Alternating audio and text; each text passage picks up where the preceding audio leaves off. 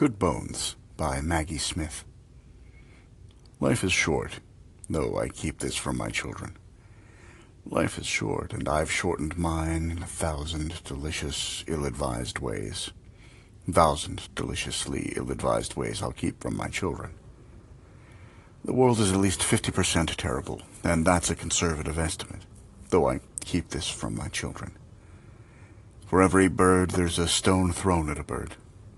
For every loved child, a child broken, bagged, sunk in a lake.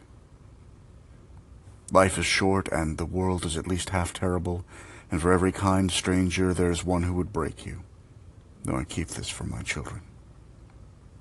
I'm trying to sell them the world.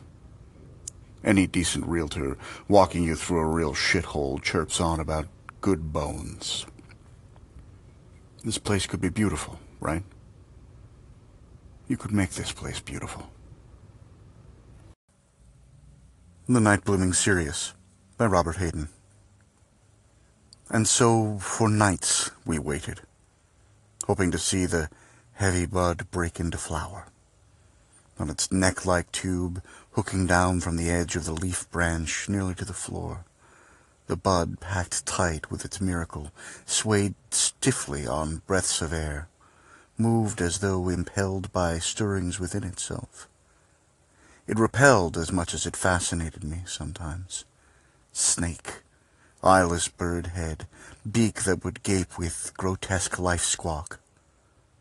But you, my dear, conceded less to the bizarre than to the imminence of bloom.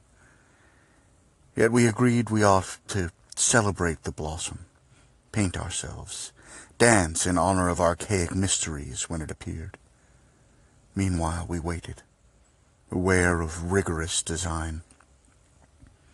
Baxter's polygraph, I thought, would have shown, as clearly as it had a philodendron sphere, tribal sentience in the cactus, focused energy of will. That belling of tropic perfume, that signaling not meant for us, the darkness cloyed with summoning fragrance. We dropped trivial tasks, and, marveling, beheld at last the achieved flower. Its moonlight petals were still unfolding, the spike fringe of the outer perianth recessing as we watched. Lunar presence, foredoomed, already dying. It charged the room with plangency. Older than human cries, ancient as prayers invoking Osiris, Krishna, Tezcatlipoca. We spoke in whispers when we spoke at all.